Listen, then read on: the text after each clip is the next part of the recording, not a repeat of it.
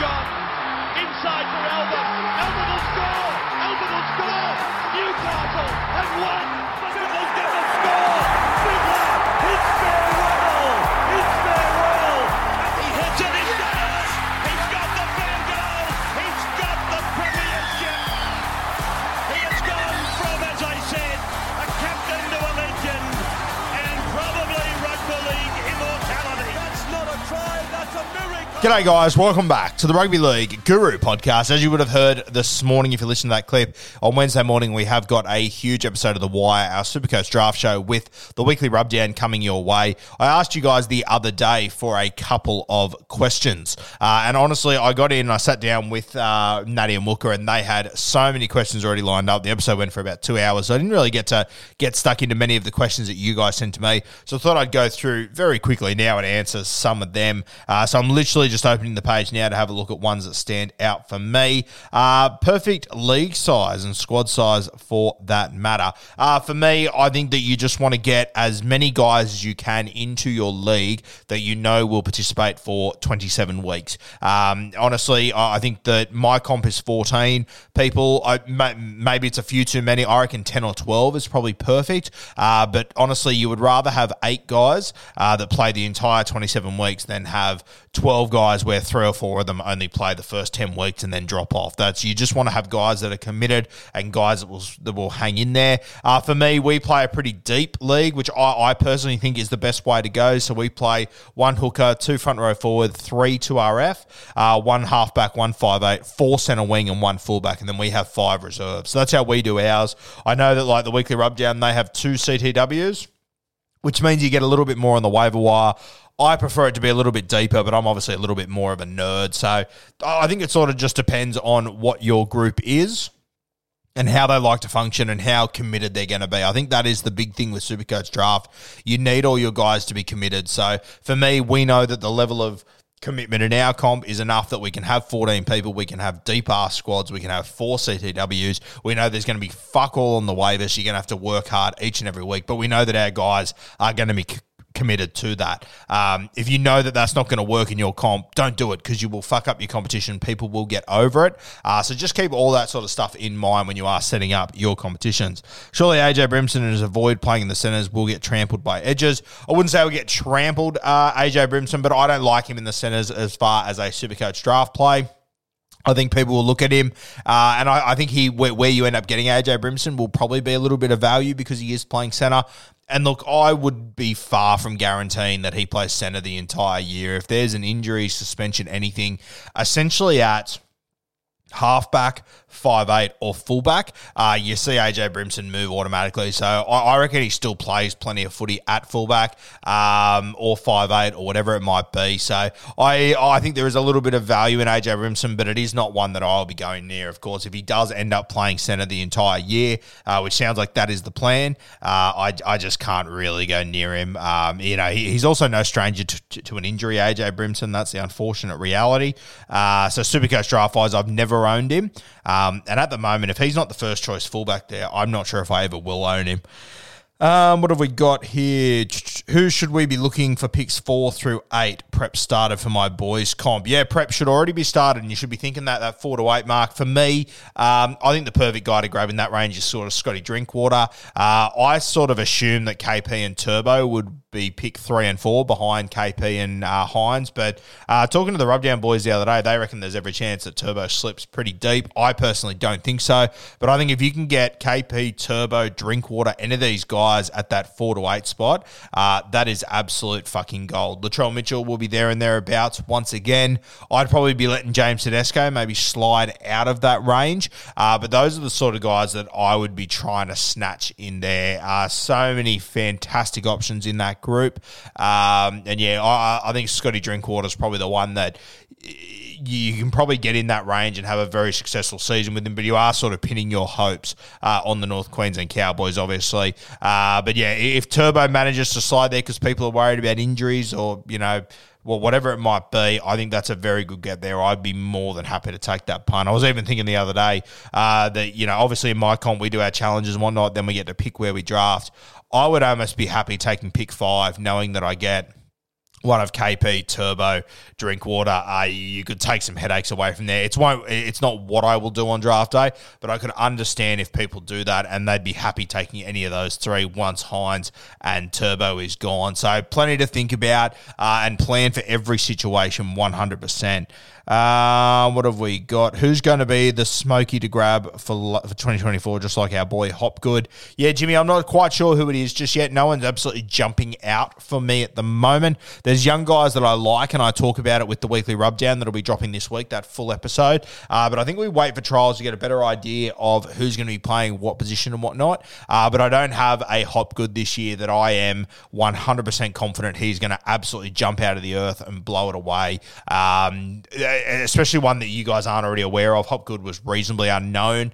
Obviously, he got man of the match in the New South Wales Cup Grand Final, so then everyone was talking about him and everyone was aware of him. But when I was talking about him 3 or 4 months before that, people really had no idea who Jermaine Hopgood was. So I don't really have one of those, and I think a lot of that comes down to a lot of the guys I've been keen on over the last 2 years, like your Wongs and these sort of guys. They sort of started to emerge at the end of last season. So you guys are already aware of a lot of those guys. Ito, I've spoken about him so much, so you guys are well and truly aware of how talented he is. So keep your ear to the ground. I'll be going through a couple of big CBAs heading into this season over the next couple of weeks. But yeah, no, I don't really have like a Hopgood at the moment. And I think that's the beauty of the CBAs.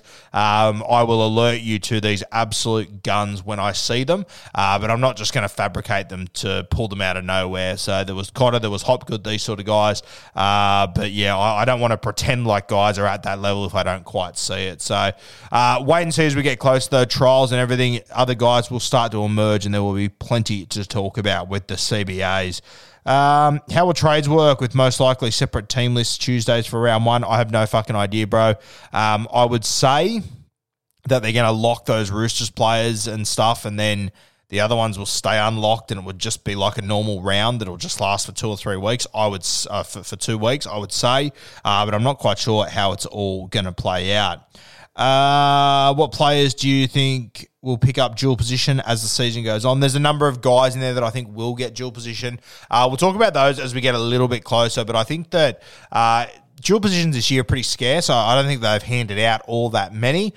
So I think there is a lot to be gained there. So we will go through those as its own topic. We've actually got that on our run sheet for beers and break-evens over the next few weeks. And as we go position by position with Timmy Williams on beers and break-evens, we'll talk about that.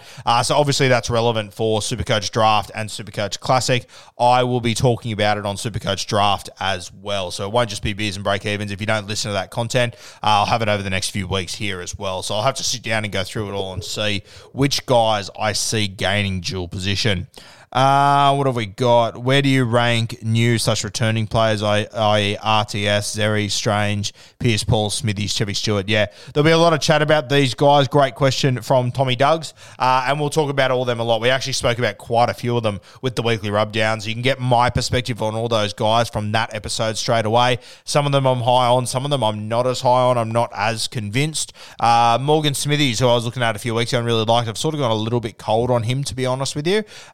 And, you know, Chevy Stewart, who I've been talking about for a couple of years, I probably think he's a little bit raw coming into first grade right now as well. The big worry with that Canberra Raiders side as well is that, you know, if they go Xavier Savage or they go Chevy Stewart round one, that's all good and well, but then Seb Chris returns from suspension, I believe, in like round 3 or round 4. So just as we think we're safe with a cheapie there, Ricky Stewart could quite possibly go, okay, let's just throw Seb Chris back into fullback. I love him. He does a job for me. So, yeah, a bit of a worry there.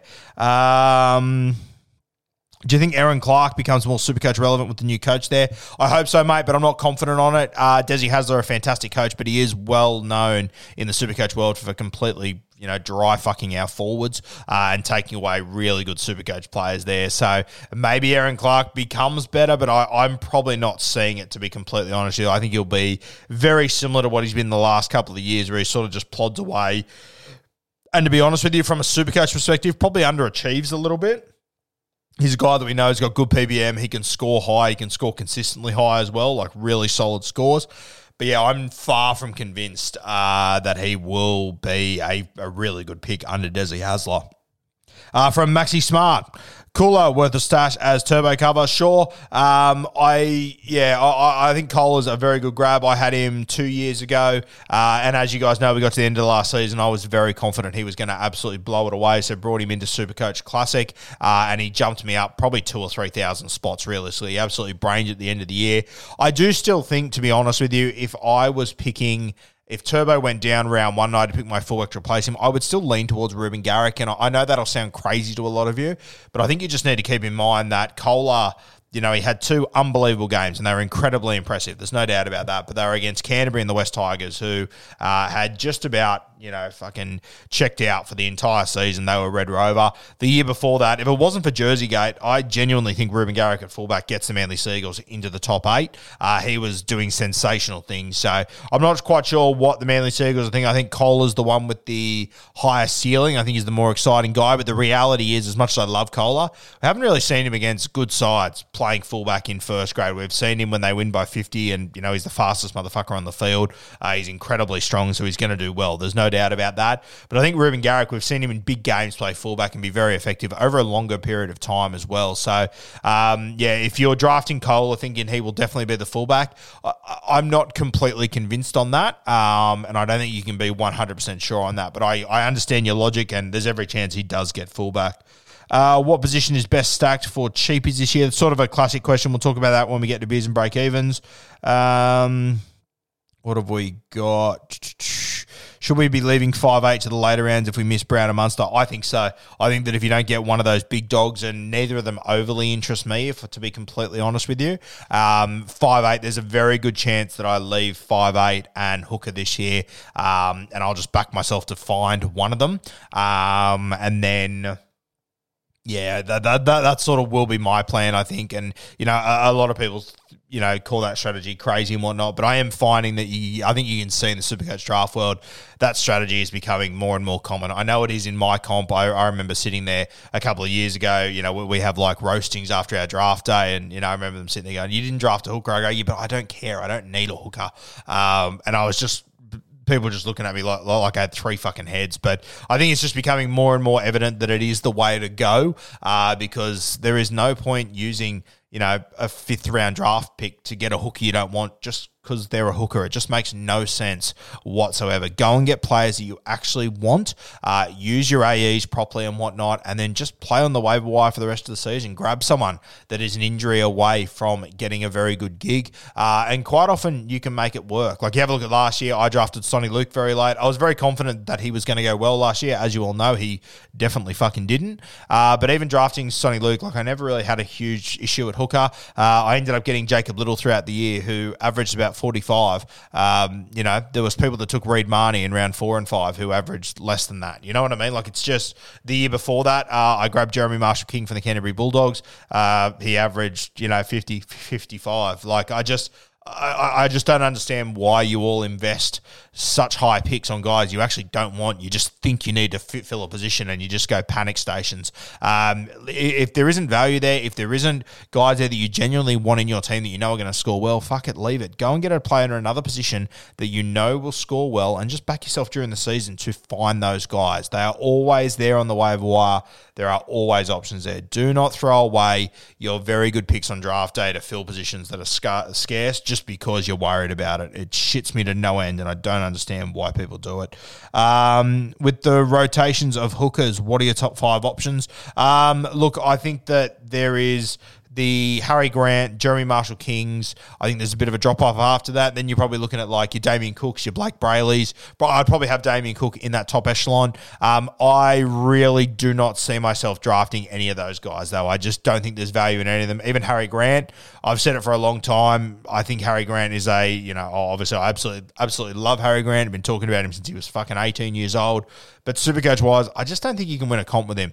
I know Natty and Mooker are very high on him the more that they look at him, but I sort of think they're luring themselves into a false sense of security. I would not be going with Harry Grant. I won't be going with Harry Grant. I think your first pick, you want a higher option. If you're in a captain's league, I just don't think Harry Grant's the guy. I know he had a few higher scores this year, but Melbourne, they just aren't the team that they used to be, in my opinion. And yeah, I'm just not completely convinced on Harry Grant as a first-round pick, as I haven't been for the last few years. I had him in the first year. I went in round 5 when he wasn't even in the Melbourne Storm squad.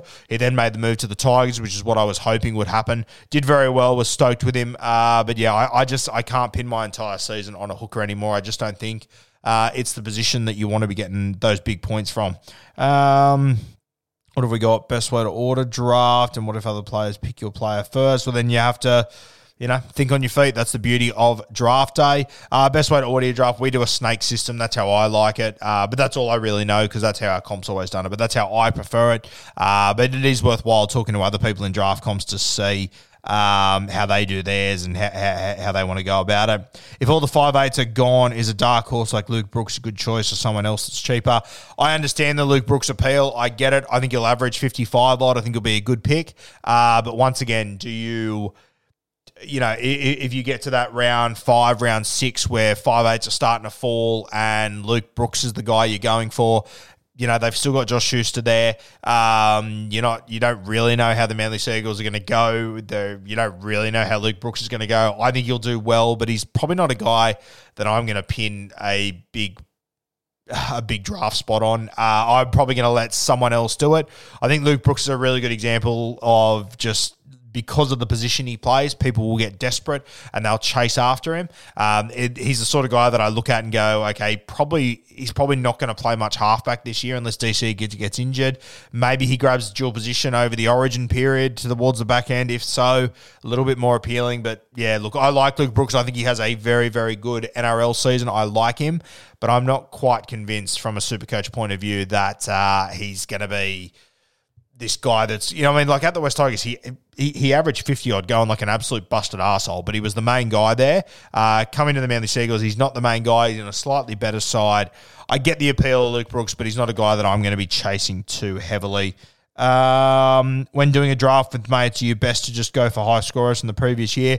Look, if you're new to draft, it's not the worst policy to go with 100%, but I think you do need to back your gut feeling a little bit. And this is where listen to podcasts like Guru, like the Weekly Rubdown, other people putting out good draft content, and you do have to back your gut in a little bit. I do it every single year, and I'm always happy that I sort of back my gut in on guys and who I think is going to go well and whatnot, because there is just value left, right, and centre all over the place on draft day. So yes, what they scored last year is very important, and for a lot of guys, it will indicate what they're going to score next year. But there's also a lot of other factors on the outside of that you need to be constantly considering and taking in.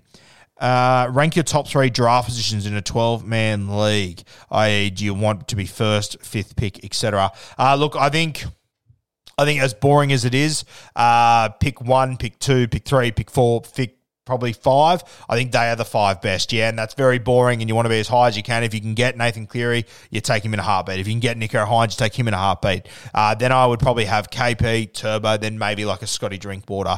I do think there is a little bit of value in taking that 5th pick, because I think you still get a very, very high ceiling guy, even a 6th pick. If Latrell Mitchell is the guy you end up with, I mean, you're not sitting in a bad spot there either. I think there is a bit of value in considering the later you go with, whichever spot is the last spot that you can go that you're happy getting the player that could go there, because then you get the earlier pick on your second one as well, and it could get you a better second pairing. I get it 100%. If you're in a captain's league, though, I think you want to be as high as you possibly can and just get the guy that you want. As I said, I understand the strategy of, I'll pick 5th and I'll be happy with anyone I get. But if you're in a captain's league, I think you want to go as high as you can, and you want to get the guy that you believe will score the most fucking points.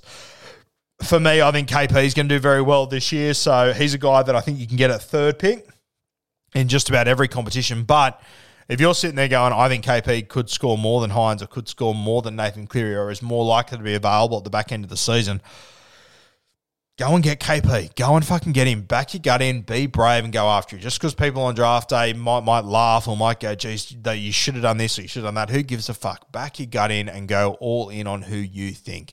If you have the overall choice, though, I would still be going with one of Nathan Cleary or Hines, but I've got KP just after them. So if you have the choice, go at the top. If you end up in that 8, 9 sort of range where you've got the choice, I would probably drop back to 12th. I think there's a bit of value you can get there and get the double pick as well. So plenty to keep in mind, and we'll talk more about that as the season gets closer. But I think if you can get a top 3 pick, you take it without a doubt. What have we got here? Is Fogarty a sneaky pod considering he'll be running the team? Sure, potentially. But how many points Fogarty ends up with, I do not know. How the Canberra Raiders go, I'm not too sure. But Fogarty is interesting this year because he's the main guy. He's going to have young kids next to him. He's going to have plenty of handles. But I just question how many points they've got in him and how Ricky Stewart goes with him because it has been one of the least inspiring attacks in rugby league for quite some time. Who would you take at pick number 1? I would still take Nath Cleary, but I think we're getting to the point now where if your grand final's in round 27, you have to seriously weigh up with Nath Cleary. Is he going to be available on grand final day? Because the reality is Nath Cleary Nath Cleary, Nico Hines, these guys, they might be the best players throughout the entire season, but if they're not there grand final day, honestly, who gives a fuck? That turns out to be very, very costly. Obviously, Hines, I think he's a better chance to be available in the last round of the season. So maybe you push Hines to 1, but I still think Nathan Cleary is the best Supercoach player that you can get. And I think this is going to be a very, very important season for the Penrith Panthers sending off Jerome Luai. So I would still go Nathan Cleary and sort of just take the punt that he plays in the last week. But yeah, it's something that you need to seriously consider, and I think it's something that I'll consider more and more throughout this off-season and might sort of sway me as we get closer. Best dual position players, we'll go through all of this over the next couple of weeks, but obviously I think like CTW and fullback wing is probably the best dual that you can get. Halfback 5'8", right up there as well. If you can cover one of those spots, as we said, there's not many 5'8s getting around, so if you can get your paws on a good dual position guy late, and he can cover one of them, it means you can go to the waiver wire and not only be looking for a 5'8", but you could be looking for a halfback as well, which could just open up your options this year. The other one is obviously second row / front row forward, which is very, very handy as well to grab at some point. Guys like Jack DeBell and Joe Tarpanay, these sort of fellas, Tino, plenty of options there, and some of those guys are very, very important to have. My side last year, I had Corey Horsburgh, I had Jack DeBell, and I had Joe Tarpanay. So it just meant that I hardly ever had to go to the waiver wire for forwards, whereas the year before I was trying to hunt down front row forwards all year. But I was lucky, and I sort of... That was very good drafting last year by me, and I don't know if you're going to be able to do that next year. Obviously got on Horsburgh at the right time, Joe Tarpanay at the right time, Jack DeBellin was solid. He was exactly what we expected him to be. So I had, a Nathan Cleary as my big swinging dick, and then I managed to get all these dual position forwards, which made life a little bit easier. But I think that's going to be a lot more difficult to do this year because duels are pretty scarce. What have we got? How valuable is Dylan Brown going to be? I think Dylan Brown's a top 10 pick. I think that the Weekly Rubdown boys sort of have him in their top 5 or 6. I probably don't have him that high, to be honest with you. I've got him a little bit further below that just because he doesn't have like the goal kicking and all that of some of these other guys. So, in big wins with goal kickers, you can add another 40-odd points to their score. I just think Dill Brown, he's not the dominant ball player in that team as well. Like everything the North Queensland Cowboys do, for example, runs through Scott Drinkwater. The Parramatta Eels, they're not quite the same. I will say this, if you do go Dill Brown, you go a round or two early on Sean Lane as well. You get that pairing. If Dill Brown is to have a good season, it means Sean Lane has to have a good season as well. So you need to keep that in mind and make sure you get that one for sure. Who are the hooker CBAs this year, bro? I am not convinced there are any hooker CBAs, to be completely honest with you. Obviously, Chan Kum Tong, I really like him. I think he is like an NRL CBA from a Supercoach point of view.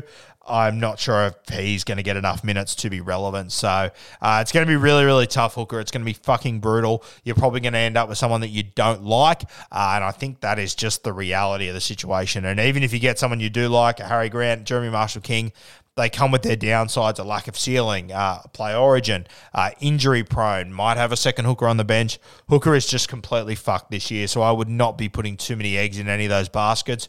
I would personally let someone else make that mistake. Have it as your AE. The vast majority of guys in your competition that have gone hard on hooker and got a good hooker. They might get 20 more points a week than you, but every fan knows the right player in the right position can be a game changer.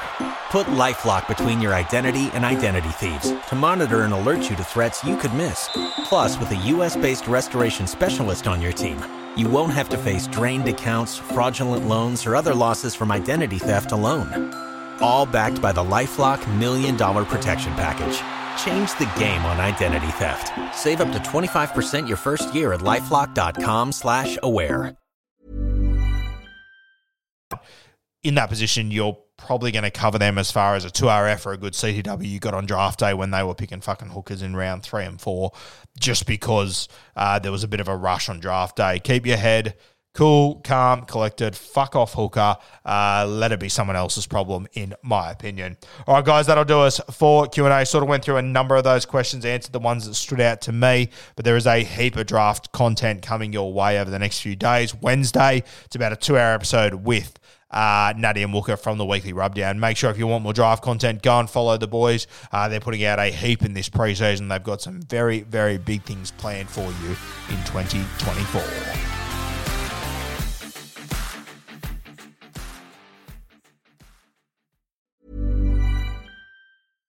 Every fan knows the right player in the right position can be a game changer. Put LifeLock between your identity and identity thieves to monitor and alert you to threats you could miss. Plus, with a U.S.-based restoration specialist on your team, you won't have to face drained accounts, fraudulent loans, or other losses from identity theft alone. All backed by the LifeLock $1 Million Protection Package. Change the game on identity theft. Save up to 25% your first year at LifeLock.com/aware.